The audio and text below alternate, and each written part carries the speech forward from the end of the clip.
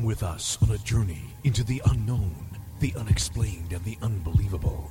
We will test your senses and challenge your beliefs. A world where science and religion clash. Or do they? You will meet real people and hear real stories, but you will not believe. You will witness strange sights and hear strange sounds, but you will not believe. This is the New England Ghost Project.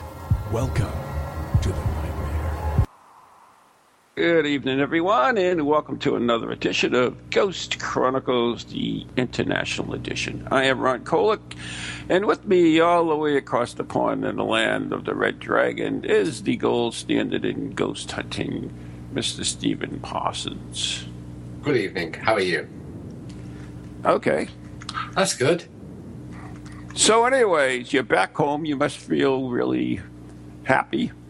I'm always happy, you know that. Never happier than... yeah. Never happier. Have we got our guest yet? Is it working? So go on then, what's the gossip? I believe you go to see the Hall of Mirrors tonight. Yes, I am. The Hall of Mirrors. That'll be at Circles of Wisdom with the guest from, was it last show, a couple of shows ago, Deb Rees, of your neck of the woods, actually. So, yeah, just down the road. So So for the benefit of still waiting on what? I have no idea what's happening here. So for the benefit of our listeners who don't know about the Hall of Mirrors, do you want to just enlighten us? Right. It's you have to handle that because I've got to take care of this. Okay, well, the Hall of Mirrors basically is, well, actually, I was hoping Rob would explain because I actually don't know. It's a bit remiss of me, I guess. Yeah, it's scrying, a new form of scrying, where you look in, but you actually supposedly get to see your Sam, your spirit guide, by gazing in the mirror. So it should be interesting. And I think I've sorted this mess out, so we're okay now. Okay, well, that's cool. But I thought it's not like I imagined, with literally lots of mirrors or multiple mirrors sort of angling backwards and forwards in a sort of like kaleidoscope effect. I have no clue. Hello there. I know that there will be multiple mirrors, yes. So. Oh, okay. So, when are we going to find out then? Because I presume you're going to have to enlighten us next week because it's later today, isn't it? Your time, but yeah, it is. Yeah, so I'll let it go. Yep. So, anyways, I believe our guest is sorted out, and we're all set with that right now. So, there you go. Are we? Well, that's cool. I believe so. Well, there you go. I'll take your word for it. Not that I can see anything at the moment, because for some reason all of the Skype screens are all failing and falling apart. Oh, interesting. No, you're still loud, and since I don't know who the guest is, I guess it's something you have to handle. Well, I'll happily introduce the guest. Do we have the guest on the line? Yeah. Yeah, good. Well, tonight's guest is someone who started the ghost hunting career at age 3 and a bit, and have been to many of Britain's spookiest places. They've been to Mary King's Close in Edinburgh.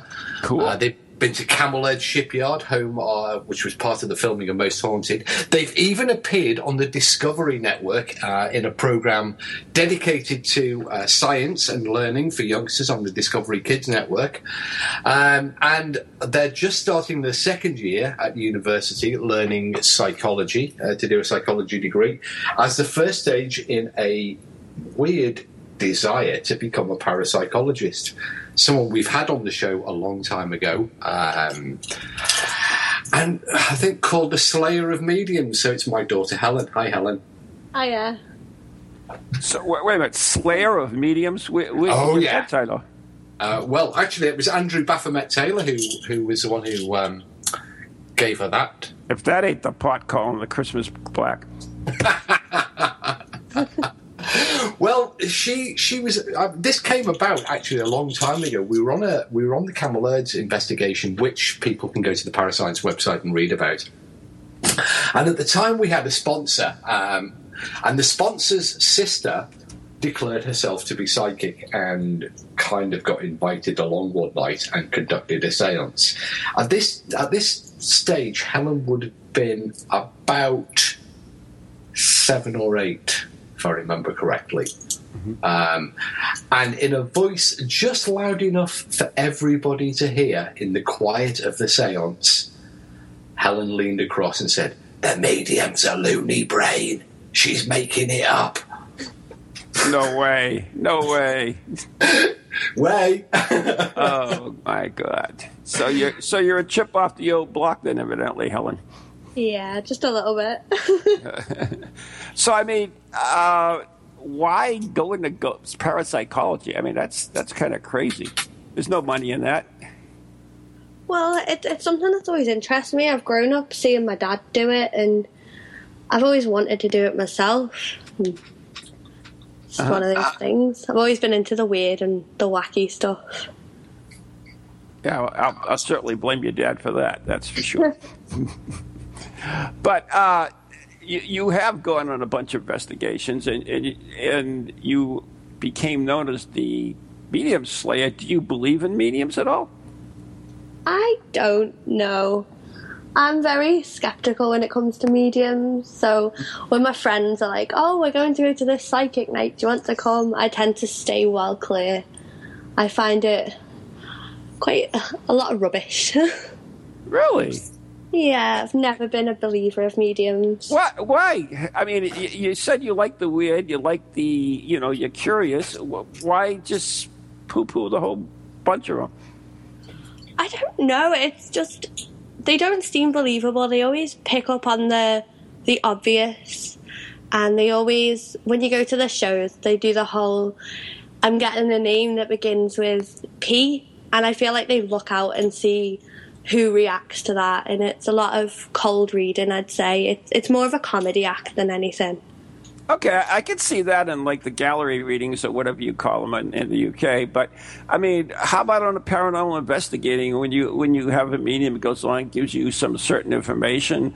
Are you even open to that, or are you just like discarding it totally? I mean, if a medium could give you information that you could 100% guarantee they wouldn't have known before, then fair play, but there's never that way of 100% knowing that they haven't researched it before they've been. Even though shows like Most Haunted say, the medium has never been to this location, they don't know about this location. It's not hard to use Google and find out information. See, I told you she was harsh on mediums. Yeah, she's not harsh. She's just totally closed mind to it, which it's really bothering me because she wants to go into in a field that's not going to be 100% at any time, and yet you picked on this one particular subject to close your mind to, and I don't understand that. It's more... I mean, I do think there is things that can't be explained. Okay. But it's more the mediums that are so much, in the publicity. They want to make money off it. And they're the ones that I really don't like. Because I feel like they use people to put money in their own back pocket. So that's what it is, then. It's the ones that profit from it that have turned your mind from all mediums in general. Yeah, it's sort of that thing where one small minority can turn it for a whole group. I think that's, in a way, what's happened with psychics and mediums. Mm-hmm. But, I mean, if a medium came along and they managed to do something that there was no explanation for, I'd be just as flabbergasted as the next person. Mm-hmm. I mean, that's... when I started this, I used to call myself psychic or medium as a brick. Yet now I call myself a dumb psychic, and that I at least will attempt to try to do this stuff, and stuff comes through, and a lot of times I have no idea where it comes from, but there is some validity to it. So. If you're depriving your mind of that set, then you're losing out of the chance of maybe trying to understand something that maybe there is some validity to. But The thing here is, though, there is this a common misperception and misconception when dealing with ghost investigations and investigations of the paranormal, that we have to take any account of mediums at all, because there is no necessary link between ghosts, apparitions, poltergeists, and the survival of death, which is something that mediums do deal with. Now, in fairness to Helen, her experience has been predominantly aimed at ghost hunting, and her exposure to psychics and mediums has been somewhat limited. There have been, I think, 2 or 3 occasions down the years when a psychic or a medium has provided information that has later been shown to have been very, very difficult for them to have obtained. But that doesn't necessarily mean that it wasn't obtainable. But I think that this idea that you can be, in some way, a defective investigator because you are anti-medium is slightly disingenuous, because it depends on what your particular emphasis on mediumship is, on investigation is. If you are someone who is interested in studying psychics and mediums and clairvoyance, telepathy, then of course that you're going to study mediumship. But if you're someone who's predominantly interested in studying apparitions, poltergeists, haunted houses, the psychophysical phenomena, then the mediumship is something that probably doesn't really pop up on your radar very much, nor should it. No, that's interesting, because, I mean, you're the one that always says that, parapsychologists shouldn't be ghost hunting. And yet you took the one subject that, kind of dismissed. So it doesn't make sense. How do you mean one subject I've dismissed?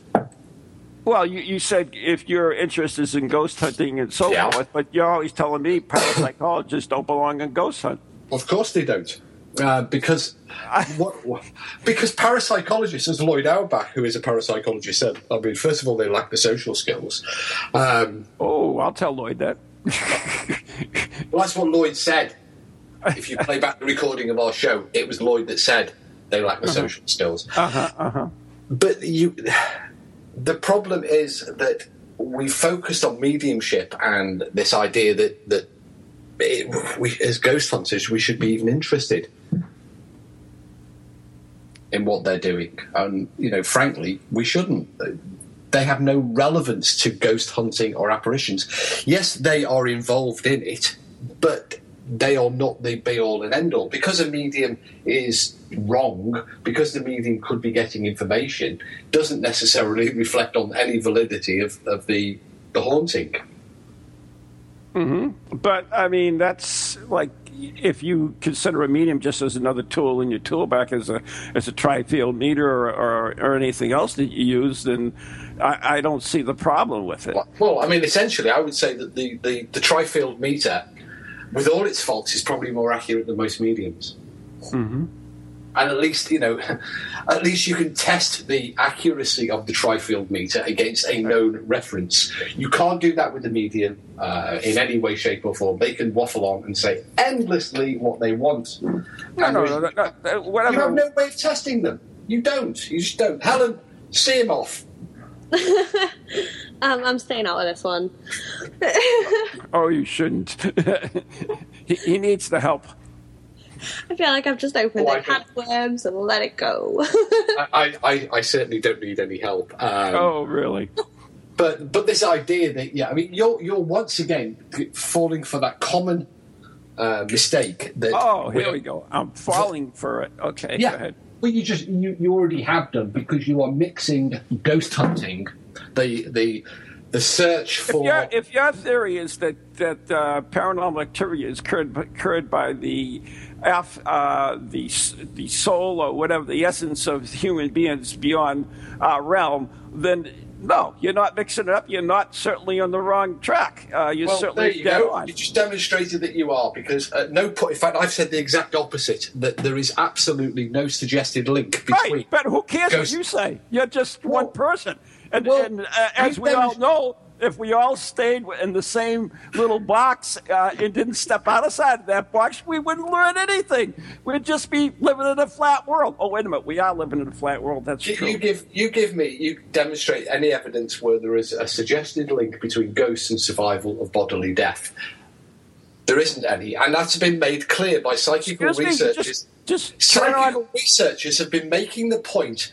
Your great hero and mine, Harry Price, made the point nearly 80 years ago when he said that there is no link between survival of bodily death. Yet he used mediums. Yet he used the he didn't use mediums. He tested mediums. Did you read the Borley Rextory book? Maybe I read the wrong book, but there's only one of us that has. Harry Price never used mediums. Harry Price tested mediums. He was keen, and he actively promoted those mediums who he had tested and he found to be valid. That was completely separate from haunting investigations, for example, at Borley and say the Battersea Poltergeist case he did as well. So why did he include the planchette mediumship? What? Because he was documenting the total case. Okay. Anyways, we have a guest, so I really don't like... Yeah, I don't want to up in it. You've latched on the fact that Andy Taylor called her the medium slayer. Right. Yeah. Well, I just wanted to try to hopefully open her mind a little bit, just because, she's stuck under your tuteleships. That's the problem. Believe me, that's no bad thing. Yeah, well, okay. Of course, you are the gold standard in ghost hunting. Yeah, don't forget it. I am the gold Yes, standard. you are, yeah. That's right, yeah. Anyways, Helen, how are you? Hey. So, are you going to university for this parapsychology degree, and which one are you planning on attending? I'm doing it with the Open University. What is that? I'm sorry, we're not in the U.S. I'm not familiar with that. The Open University, it's an online one. So instead of having to attend an actual university, you do it all through the online, but you do have to attend some tutorials. But it's just a lot easier because I work as well.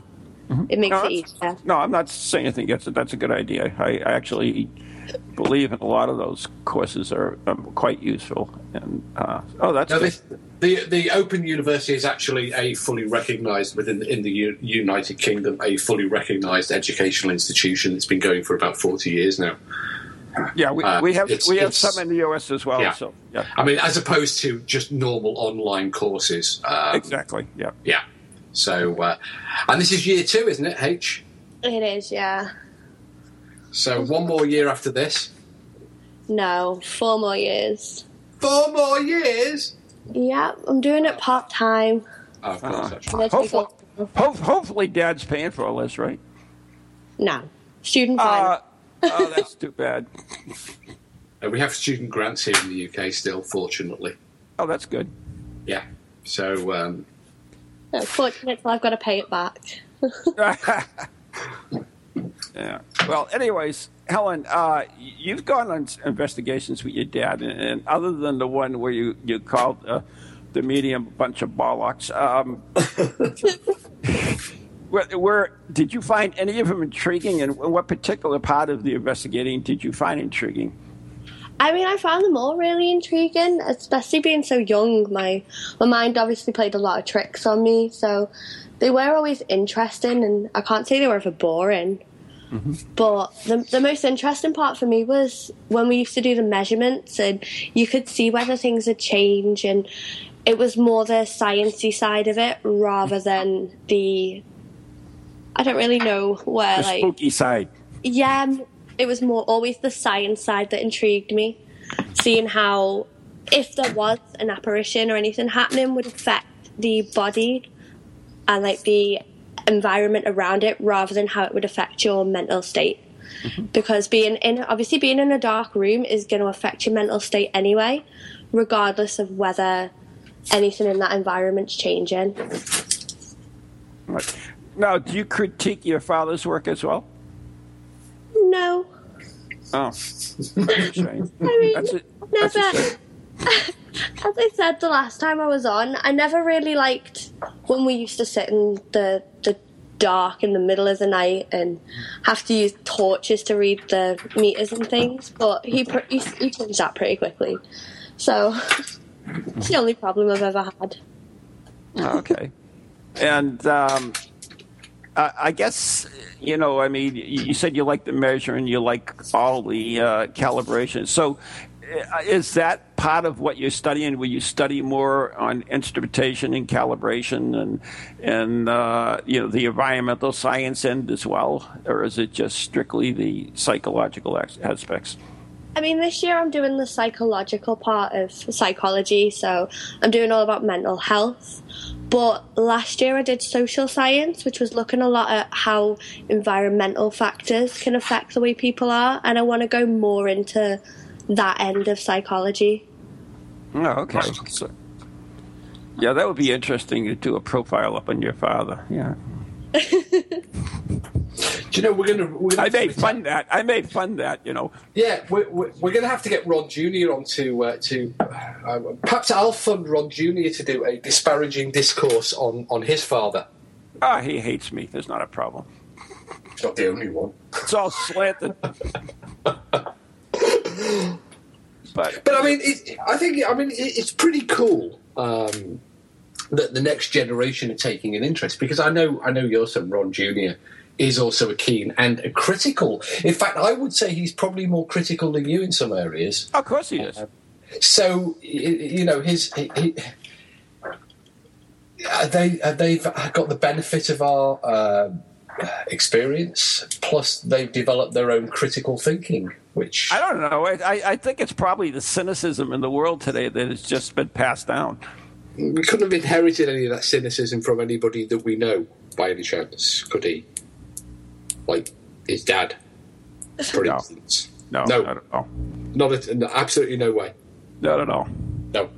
Well, that's good to hear. Maybe we should get him on as our guest one night, because I think the last time Helen was on, didn't we have Ron Jr. on? Yes, we did. We had the both of them on. Yep.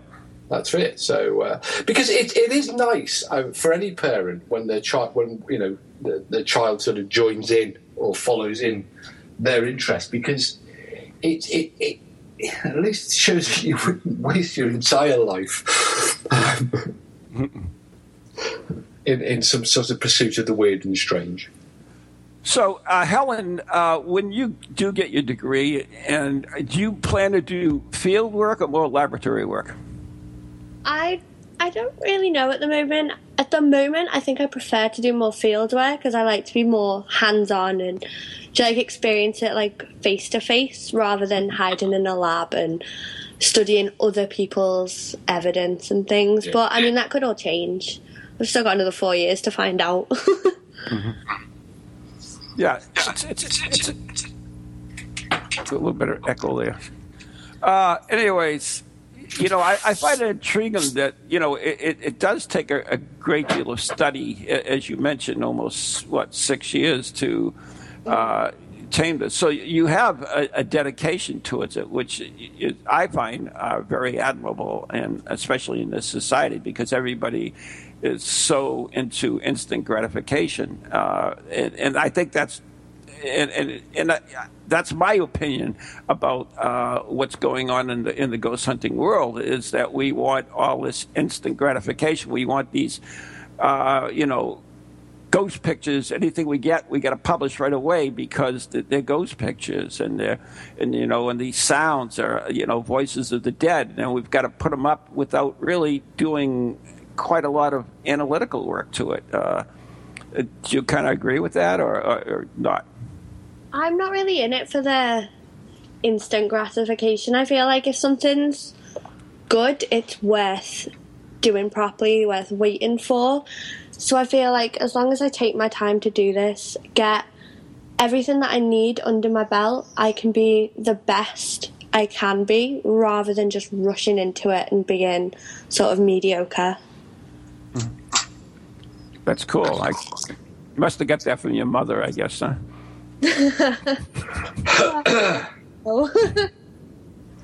Sorry, Steve. Did you say something? No, I was just clearing my throat. Oh, okay, that's good. Very good. Yeah, very good. So, do you think psychology or parapsychology can be integrated more into the ghost hunting field than it currently is?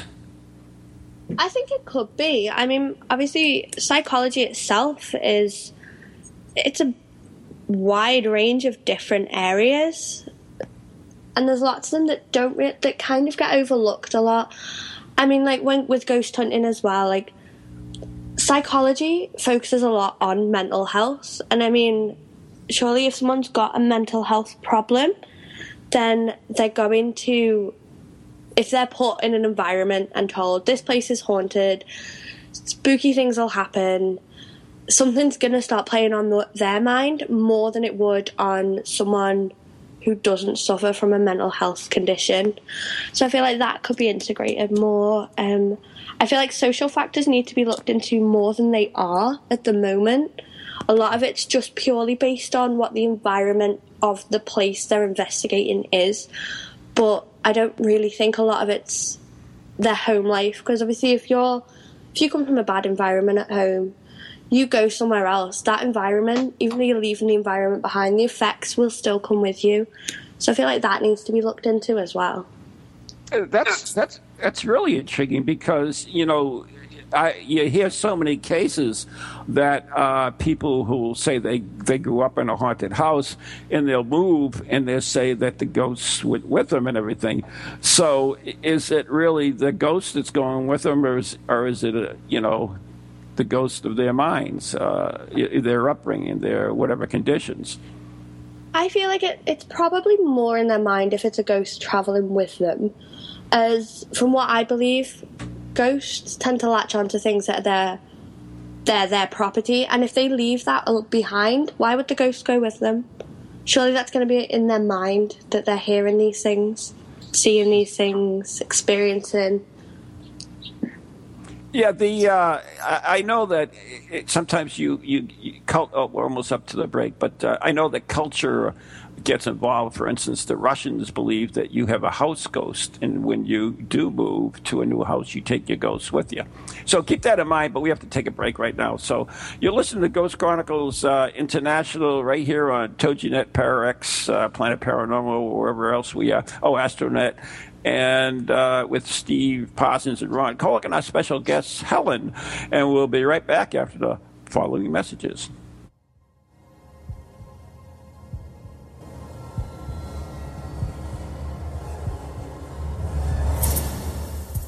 Hey, listen, high atop of Nuns Hill in Groveland stands the Chapel of the Little Missionary Sisters of Charity in Vesey Memorial Park. This serene scene will be the location for one of the most extraordinary events ever to be held. For 3 days and 2 nights, these sacred grounds will host the realm of Dan Brown's best-selling novels, Angels and Demons, and The Da Vinci Code. As part of the event, like in the novels, you'll become a symbolologist and follow a set of clues on your own quest to find a missing relic. And there's so much more. Costume dining with the dead, a conclave, a Da Vinci ghost hunt, red light seance, workshops and presentations, a papal death mask, a replica of the Shroud of Turin, and speakers like Keith Johnson from Ghost Hunters, Steve Parsons from the UK, psychic artist Nancy Smith, and Ron Kolick from Ghost Chronicles, and many others. Go to newenglandghostproject.com, that's neghostproject.com, or circlesofwisdom.com for more information and to purchase tickets, or call 978-455-6678. Welcome to TogiNet, radio with a cutting edge. Feel the need to do some soul searching or make some changes in your life to create a more positive future? Then Circles of Wisdom is just the place for you. Circles of Wisdom is a metaphysical bookstore and more, located on Route 28 in downtown Andover, Massachusetts. We carry a large selection of books and music, crystals and gemstones, jewelry and gifts, sage, aromatherapy, and so much more, all in a relaxing and welcoming atmosphere. We offer classes on a variety of topics like yoga, Reiki, psychic development, alternative healing, and personal transformation.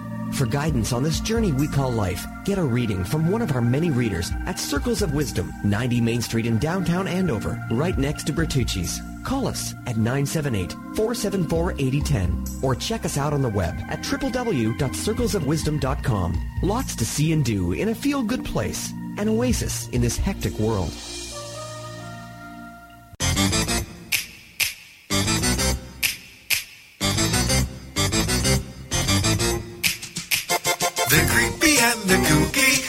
mysterious and spooky. They all talk gobbledygooky, the Parax family.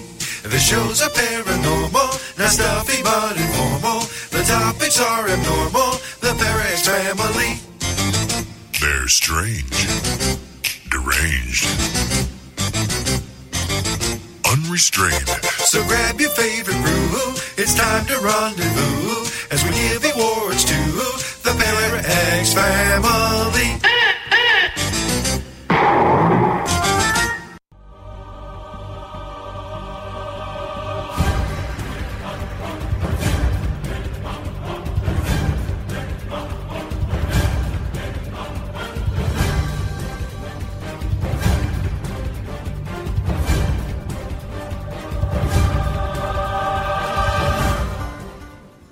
And as the music for the Van Helsing movie fades away into the dim and distant memories, we're joined back to part 2 of Ghost Chronicles International, where our special guest is my daughter Helen, the next generation of the Van Helsing Slayers.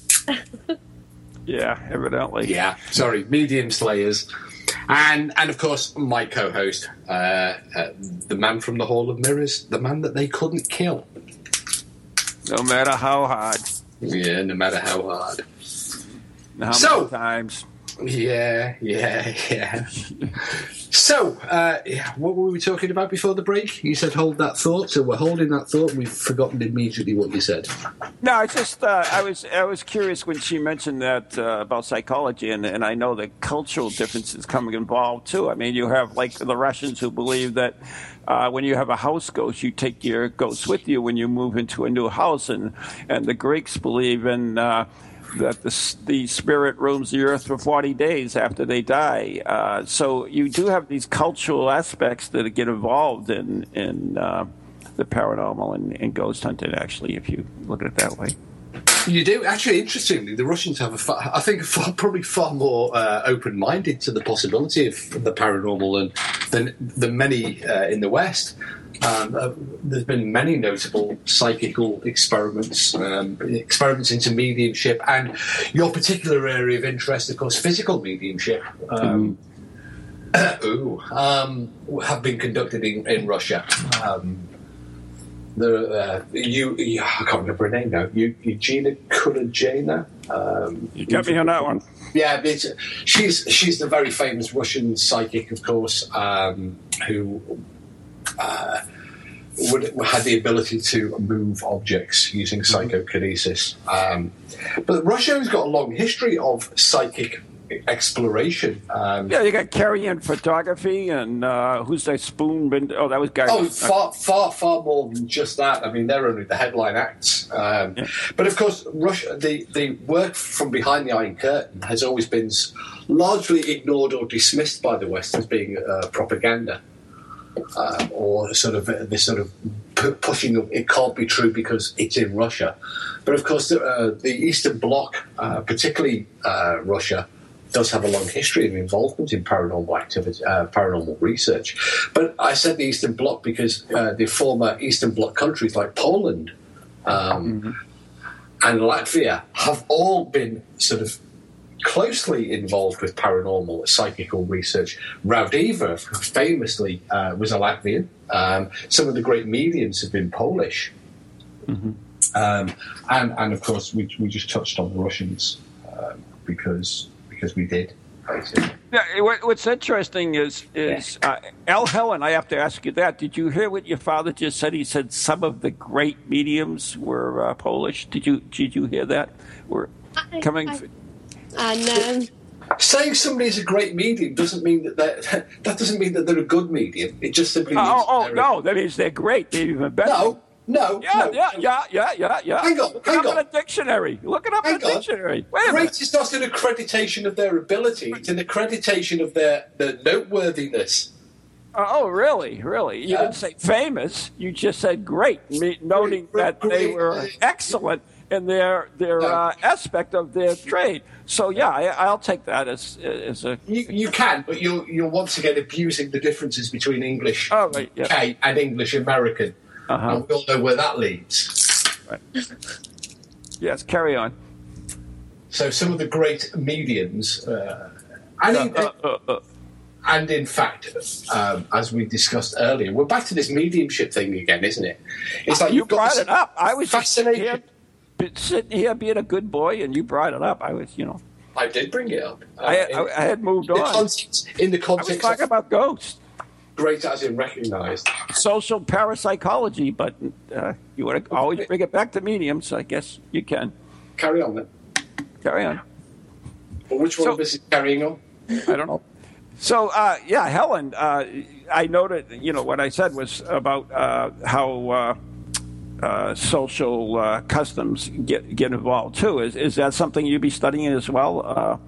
How your upbringing, what's not the word looking for? Your ethnic upbringing affects your train of thought? Yeah, I think that is something that would affect the way that you react to spooky environments.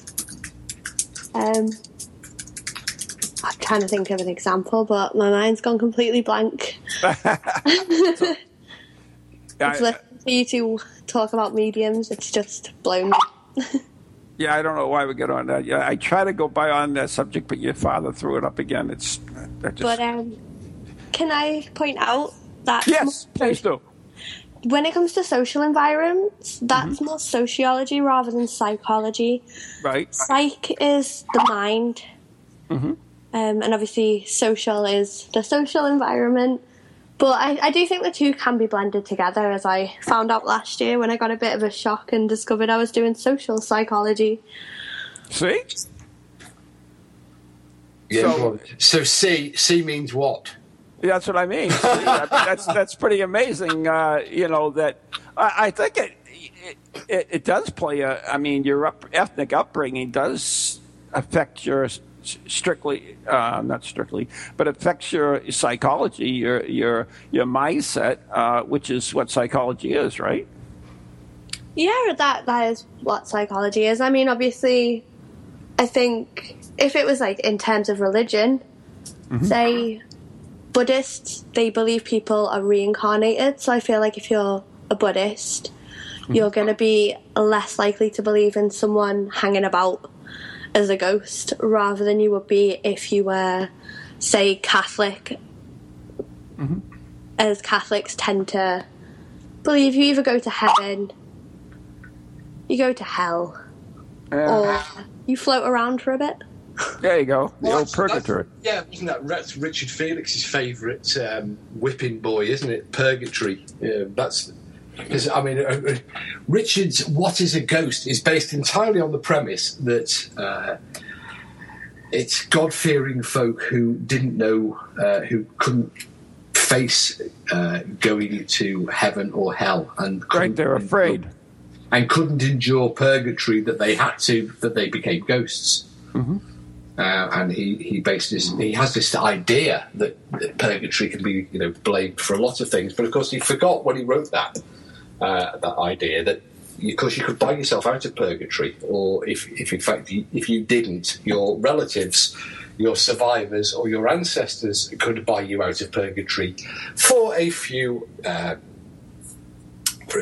silver coins, or a few prayers, or a favour or two for the priest or the local church, or or build a chantry chapel, or there were lots of ways of escaping purgatory. So it was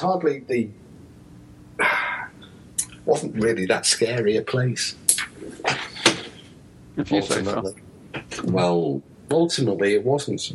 But then, I think I'd prefer purgatory over heaven and hell. Oh, there you go. Well, purgatory has more potential. Probably a more interesting place. All the best people are probably in purgatory. If purgatory is the place you go where you haunt people, I think I'd prefer that than have an afternoon tea with Beelzebub himself. That's interesting. So that you are saying that if you haunt people, that means that you believe that ghosts are the disembodied souls of humans. Whoa! Wait, it's just what you said. That's exactly what he said. No, that is not. Even I could spot the warped logic coming from you then. If Helen said the word. Sorry, I'm jumping Right, in. Helen can't speak for herself. Like, Well, no, it was just the fact that you were about to get off on your high horse wrong again, because Helen said if, the word if. Mm-hmm. You then misconstrued the entire statement into some sort of warped, twisted way of supporting the fact that ghosts and apparitions are indicative of survival of death research, which is completely different. Oh, you're a good daddy, you know that? I'm not a good dad. I'm just stopping you going down the wrong avenue again. Yeah. Standing up for your daughter. That's so sweet. Yeah. Well, that's what dads do, but that's not the reason why I just did that. Because if you say so. I'll take that. I'll take that. That's fine. We have had this discussion countless times. I'll accept that. That's fine. Countless times. So, Helen, anyways, can we talk to Helen? Steve, do you have any questions for her? Since you don't like anything I ask. Helen. Yeah. You've been to some extraordinary locations I know of. You've been to places that others can only dream of investigating. For example, Mary King's Close in Scotland, and others. Which was your favourite haunted location? Oh, that's a tough one. I'm going to say Mary King's Close because it's so different. I mean, you're underground. It's so cold, and to be honest, there's no such thing as daylight down there. So no matter what time you go down, it's dark. Mm-hmm. So I think for me, it was my favourite because it was the scariest place I'd been. Like, Camberled's had its times of being spooky, but you'd go in the day and you'd be like, oh, I don't know why I was afraid of this place. But there's no chance of going to Mary King's Close and wondering why you were ever afraid. Helen, speaking of Mary Close Ghost, do your eyes get accustomed to the darkness? Mine, personally, I'm not very good at seeing in the dark. Mm-hmm.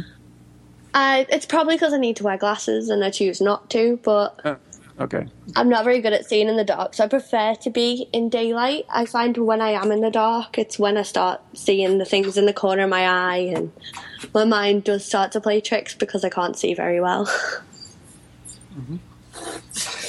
In actual fact, it's a dad thing again here. I remember one of the reasons that we started to take Helen on investigations is that children have a unique perspective, and Helen, right from the earliest age, was never shy of being, should we say, forthright and blunt with her observations of situations, like we talked about before. But that led her to, when she described an experience that she had, and I'm not actually sure that she can remember all of the experience that she had, but she did from time to time find that she had seen something or had heard something that she couldn't, or she didn't bother to try and explain it. She just described the event as it took place. See, I can only remember 2 things that have ever happened. I get loads of my friends asking me, have I seen ghosts, when they find out what I've done since I was so young, and there's only ever 2 I can remember. Mm-hmm. Which are? I once saw a steam train on an electric rail line behind my friend's house, and I can remember that one as if it was yesterday. Mm-hmm. Because it was the first time I'd seen a steam train, and I was so excited. Turns out steam trains can't actually run on electric lines, as my dad kindly pointed out to me. And the other one was, I believe we were in Hampton Court, and all I can remember was being sat on a stairway where the stairs generally cross, and seeing something just move across the landing. And that's all I can remember, but apparently I've had a few more than that. No, that's fair enough. As a researcher, though, don't you write all your stuff down? I do, yeah, but at the end of an investigation, we'd hand it all over to my dad, and goes into the black hole. No, it was actually handed to me to pass on to Anne. So be careful where you go with that one, Ron, otherwise we'll get Anne on, and you can explain that one to her. But it was important that we collected all of the documents, and in fact we still do have all of the documents pertaining to people's experiences, including Helen's, because people, as Helen just demonstrated, people's memory does become vague over time. It changes. And exactly.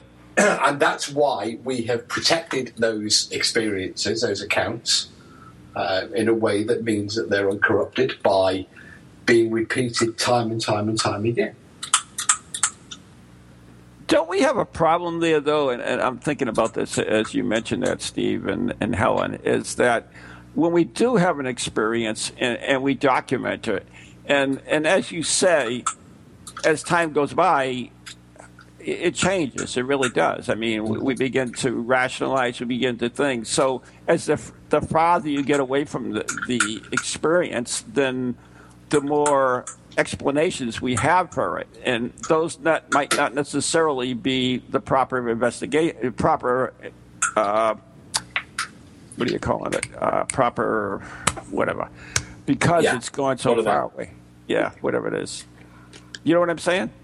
Exactly, and that's why we never, and this is something that's possibly even unique to parascience, is that Anne had realised this a very long time ago, and we don't let people rewrite their notes. We don't let people correct their notes. We don't even let them change the spelling of their notes. Immediately they come in from an investigation period session. We take the notes off them, even if that means that they're very badly scribbled and badly written because they've been written in partial darkness. We don't give people the opportunity to rewrite them in any way, shape or form. Because immediately they start to rewrite them, they will start to correct them, and they will start to change the odd word here and there, or change it. Did I really mean to say that? Well, no. What you want is that raw first draft, however bad it is. And that was one of the advantages of taking Helen, because she didn't put that additional layer of filtering that adults tend to put in. She would simply describe an experience without trying to rationalise it, without trying to explain it, without trying to dismiss it in any way. When she was referring to the figure that she saw, which she talked about, she just said, "I saw a figure," and then she described what she saw. There was no attempt to say, "But I think it might be due to," "I think it might be," because that comes much, much later. And in fact, now, because she's done her first year of psychology, of course, she would rationalise things more and differently than she would have done when she was age 6, 7, or 8. I just like to point out that even though I am a lot older and I've done the psychology, once I am spooked, I will not try and rationalise anything. It all becomes irrational, and I am just a scaredy cat. So I think that's something I'm always going to have an advantage of. I get spooked too quick. But Helen, you mentioned like when you went to Mary Cole's course and you're in the dark, and then you say you imagine things. But isn't that you're not really reporting what you saw? You're just kind of rationalizing what's going on at the time. I mean, now, looking back, it probably was my imagination with things I saw and heard and felt. But at the time, they all felt very real. They felt that was exactly what was happening, that there was no way that my mind saw something walk past that doorway. Something did walk past that doorway, and there was no way that I imagined the smell of burning. Something was burning.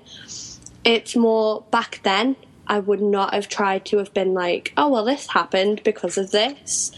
I'd have been like, well, this happened because something's here and now I'm very frightened, and that would then lead on to something else. Well, but now you've taken his courses and say you go back with parascience and an investigation and something happens there.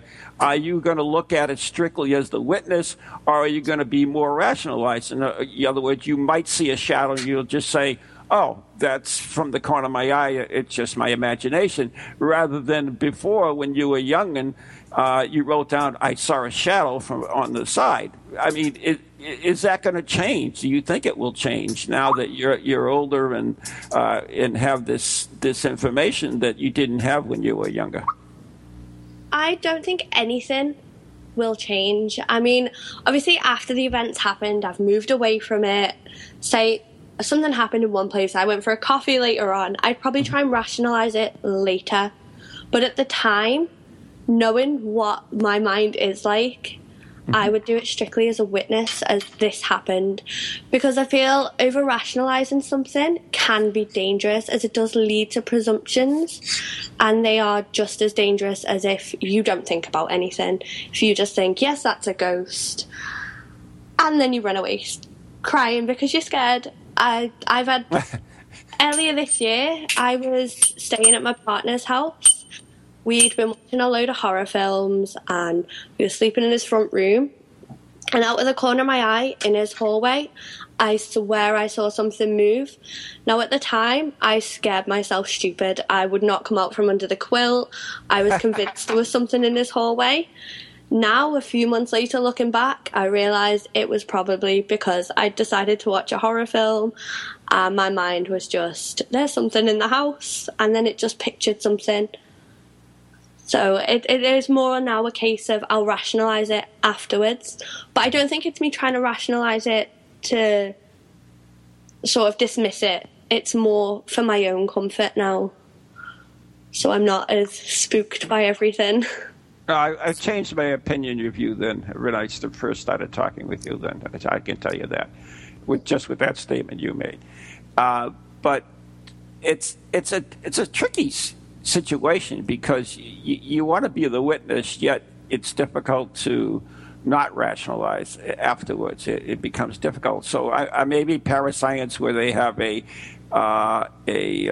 nonpartisan observer and going through strictly the notes. And Steve, is when you go through the notes, do you correlate any data with the notes at the times and stuff like that? Is that taken into consideration?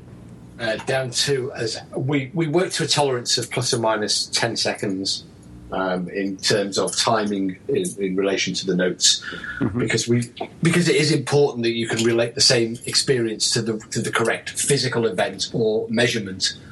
But I don't ever go through the notes. That's not my job. My job is purely to collect them back in again. I was speaking as a founder. One of the founders is as a policy. We do recognise that it's essential that you understand the people who you're calling upon to conduct the investigation, the team members, because they are human beings. They have, as you heard Helen saying, that she gets frightened. Now, some people get more frightened than others. Some people don't get frightened at all. Some people have other phobias, fears, and other physical proclivities. There are, we recognise that within the team we have had over the years some people whose ears seem to pop frequently, or that was what they reported. Some people had a propensity to report smells.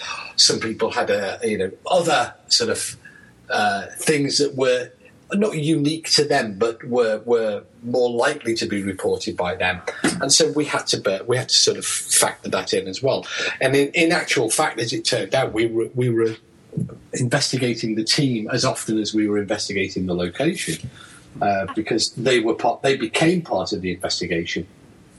I'd just like to point out as well, when it comes to relating measurements to experiences, I know from being in parascience, whenever you'd have to stop and you'd have to tell everyone to stop what they were doing, at that time when you were writing down what you were experiencing, you had to make sure you were taking the temperature and taking all the readings off your meters. And I know that they did get looked into then as well. Oh, okay, very good. So, Helen, if you could investigate any place in the world, what one place would you definitely be on the top of your bucket list? The Enfield haunting. Definitely. Ooh. The Enfield haunting. I went to see The Conjuring 2 earlier this year, and I'm sorry. With Ed and Lorraine. I I thought, I'm not going to touch on them. But then afterwards, I rang my dad and I was like, oh, you need to go watch this film. It's really good. It's really spooky. And he told me to watch the one that ITV did, which was more true to the story. And I remember watching that and thinking that would be the coolest place to investigate. Just because there just seems to be so much going on. Now, whether it actually happened or whether it was just a load of rubbish, I don't know, but I would love to go there. We do end up with that situation where certain notable cases become more desirous. You know, people want to go to Enfield. In fact, Enfield, the house is still there, and it's been quiet for donkey's years now. Yeah. But if you take the case of a similar poltergeist, Borley too. Borley. There was a history of Borley that went on into the 80s. In fact, the contemporary history of hauntings at Borley continues to this day. It's just more difficult to investigate the churchyard there. But if you look at, for example, the Black Monk of Pontefract, another notable poltergeist case from the 1960s. There was nothing. There has been nothing until very recently. That case remained quiet. Like all good poltergeists, it faded out after a few months and then became quiet. But it has recently exploded onto the paranormal scene. And in fact, this year on Halloween, there is a 2-hour special featuring, I think it's Nick Groff and Amy. Who are spending 2 hours at the world's most scary poltergeist house. And yeah, you see, this is the problem. There are certain notable cases that get all of the recognition, meaning, of course, that other cases where stuff that's equally interesting to science takes place, but kind of just gets forgotten and kicked into the long grass. I think I might head up to Pontefract next week and take a look at this block. It's 30 East Drive if you can afford it, H. I'll definitely go take a look. It's actually not very far from Nana's. Well, we're just about out of time, kids, so I want to thank you so much for joining us, Helen, and I